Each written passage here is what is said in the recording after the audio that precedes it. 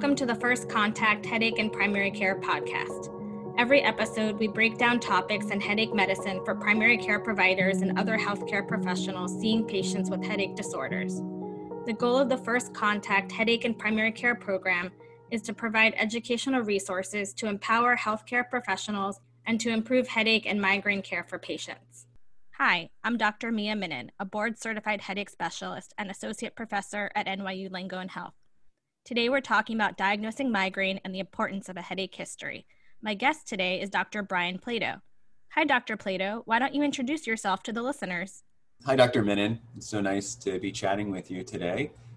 So I'm Brian Plato. I'm a board-certified neurologist and headache specialist in Louisville, Kentucky. I'm the medical director of headache medicine at the Norton Neuroscience Institute. And thank you for having me today. Well, thank you for taking the time to speak with us today. Let's dive into today's topic. So for primary care providers to diagnose migraine, they should know what migraine is. Dr. Plato, will you share the clinical definition of migraine? So this is one of the things that when talking to primary care providers, I really try to emphasize is that migraine is a clinical diagnosis, and we'll be talking more about the taking of a history of patients with headache, but diagnosing migraine is based upon clinical features that include both the headache features and the non-headache features. And so the definition of migraine is individuals who have at least 5 attacks that last between 4 and 72 hours that have 2 of these following 4 features. So one-sided or unilateral headache, pulsating quality, moderate or severe in intensity, and worsened by or causes them to avoid physical activity.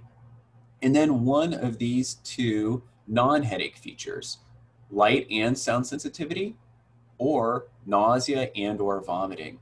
And so those features put together is what brings us to a diagnosis of migraine. So thanks for explaining that to us. I think it's really key. You mentioned a few different things. You're saying that you only need 2 of those 4, and so you could really have a bilateral headache that's just moderate in intensity, so a 4 or 5 out of 10 in severity, that has some avoidance of routine physical activity like walking upstairs and just a little bit of nausea. And it sounds to me like that could be migraine. Is that what you're saying? Absolutely. And this is when I am giving talks to an audience of primary care providers, this is something I try and emphasize is, I don't know about you, but I remember in medical school, this picture of these 3 different heads. One was shaded in around the eye, and that was cluster headache, and one was shaded in the temple region, and that was migraine, and then one shaded in everywhere, and that was tension type headache.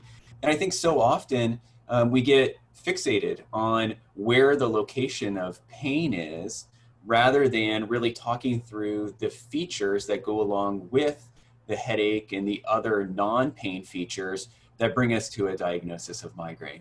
Yeah, that's so accurate, exactly what you're saying. The other thing that frequently happens is patients will tell me, well, I don't have migraine, my sister has it or my friend has it, because they have those flashing lights and so forth, but I don't get that. So is there some misconception out there about aura and what exactly is aura? And is that the most common thing with migraine? I hear the same things all the time. You know, someone will say, well, I definitely don't have migraine because, I don't lose my vision. And then I try to remind the patients that actually the minority of patients have aura.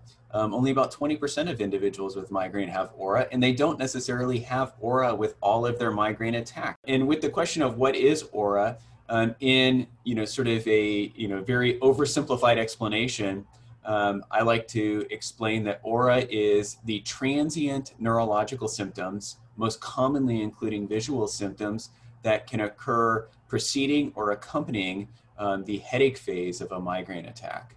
It seems like taking a headache history is really important for accurate diagnosis. So can you explain exactly what a headache history is and why it's essential for diagnosing migraine? Well, it really is all that we have. So we're not basing our diagnosis on MRI scans or blood tests. Our diagnosis comes from talking to our patients, and I think this really is where it gives us the opportunity both to learn about the patients, but then also for the patients to get comfortable with answering some of these questions and I think exploring things about their own headaches that maybe they've never really thought of before. And so taking a headache history, in my mind, is really walking through the steps of coming to a conclusion of whether this patient in front of you has a primary or secondary headache disorder.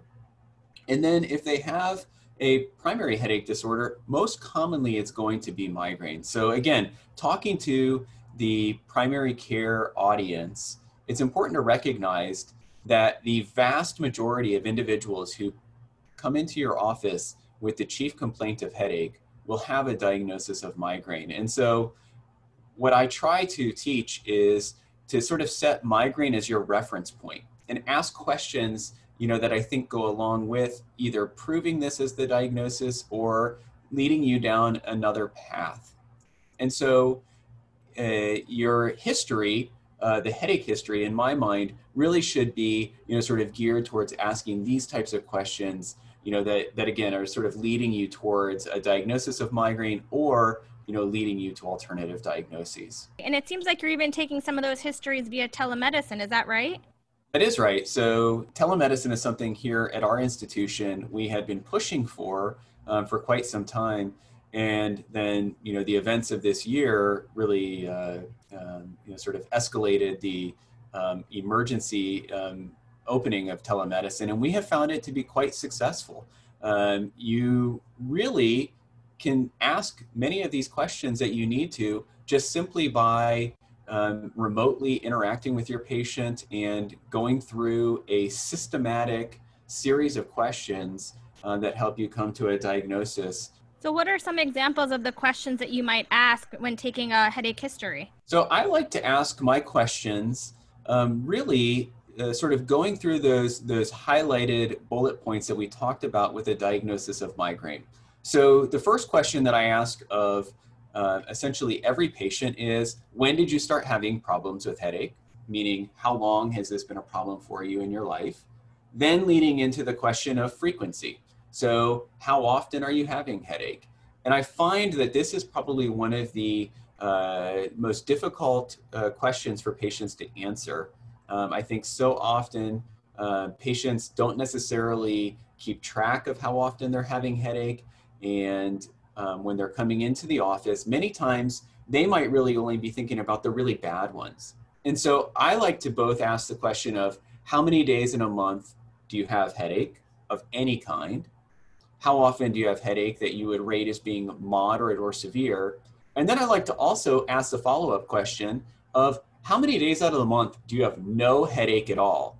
And I find that asking that last question many times leads to an answer of, oh, well, I actually have headache every day, but it's just those, 8 or 9 ones that are pretty bad that I'm here to talk about. And that really helps to sort of start the conversation with asking those questions.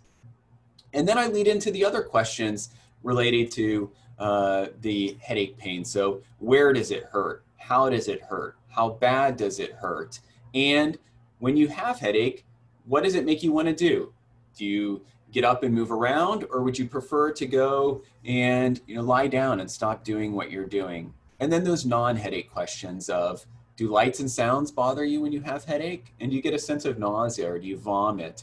And just exactly how often does that happen? And those are really the starting questions that I begin with when I'm seeing patients. And are there other questions you also ask about family, lifestyle, and other things as well? I do. So in all fairness, as a headache specialist, and something that I do recognize is probably a luxury that I have over the primary care providers, is patients are coming to see me for a singular complaint. And they, when they come to that appointment, they sort of understand that I'm a headache specialist. And so I have the luxury of really spending an extended amount of time talking through all of these factors. But yes, we do ask a lot of questions about lifestyle and family history. And I would say that these are important to talk about, recognizing that migraine is a disorder that does oftentimes run in families, and also that lifestyle can have an impact on how migraine is treated. So asking questions, the ones that I like to ask a lot about are sleep, exercise. I ask a lot about water intake, caffeine intake, and then a lot of questions that sometimes are more difficult questions to ask about stressful life events and events that have happened over the course of one's life that might affect their diagnosis of migraine and how we go about managing migraine. Yeah, these are really important pearls that you've shared, especially that one where you ask patients, well, how many days of a month do you not have any headache at all? As I have the same exact experience where patients at the very end of the visit will say, well, what do I do for those more minor ones? I didn't bring them up because really they're not the debilitating ones. And then you discover, wow, they had this baseline headache all the time. That's a 3 out of 10 that you didn't realize. And so that's a key question that you brought up for our patients. Any other clinical pearls or tips that might help get detailed answers from the patients? I think that the tips that I would like to give are be confident and be comfortable with migraine. I think so often that my conversations with primary care providers, there is a level of discomfort that they have in seeing someone with headache with that question of what if? What if it's something else? And I need to send them to a neurologist. And what I want to inspire you to do is to have the confidence in going through in a systematic fashion of asking these questions and recognizing that most likely the patient in front of you does in fact have migraine. And, getting to those questions that, again, either, confirm your suspicions that this is migraine, and then having confidence in moving forward and telling the patient in front of you that, I believe based upon all of these factors you told me here today, that you in fact have migraine. And so we're going to talk about the best strategies to go forward with managing this condition. Well, thank you, Dr. Brian Plato, for joining us today. This has been such an informative episode on diagnosing migraine and taking a headache history. Thank you, Dr. Menon. It was great to be able to talk with you today. Thank you for tuning into this episode. Listeners can find additional information and doctor-verified resources about diagnosing migraine and more on the First Contact Headache and Primary Care website. Visit the site at americanheadachesociety.org/primary care. This podcast is brought to you by the American Headache Society and made possible by Eli Lilly.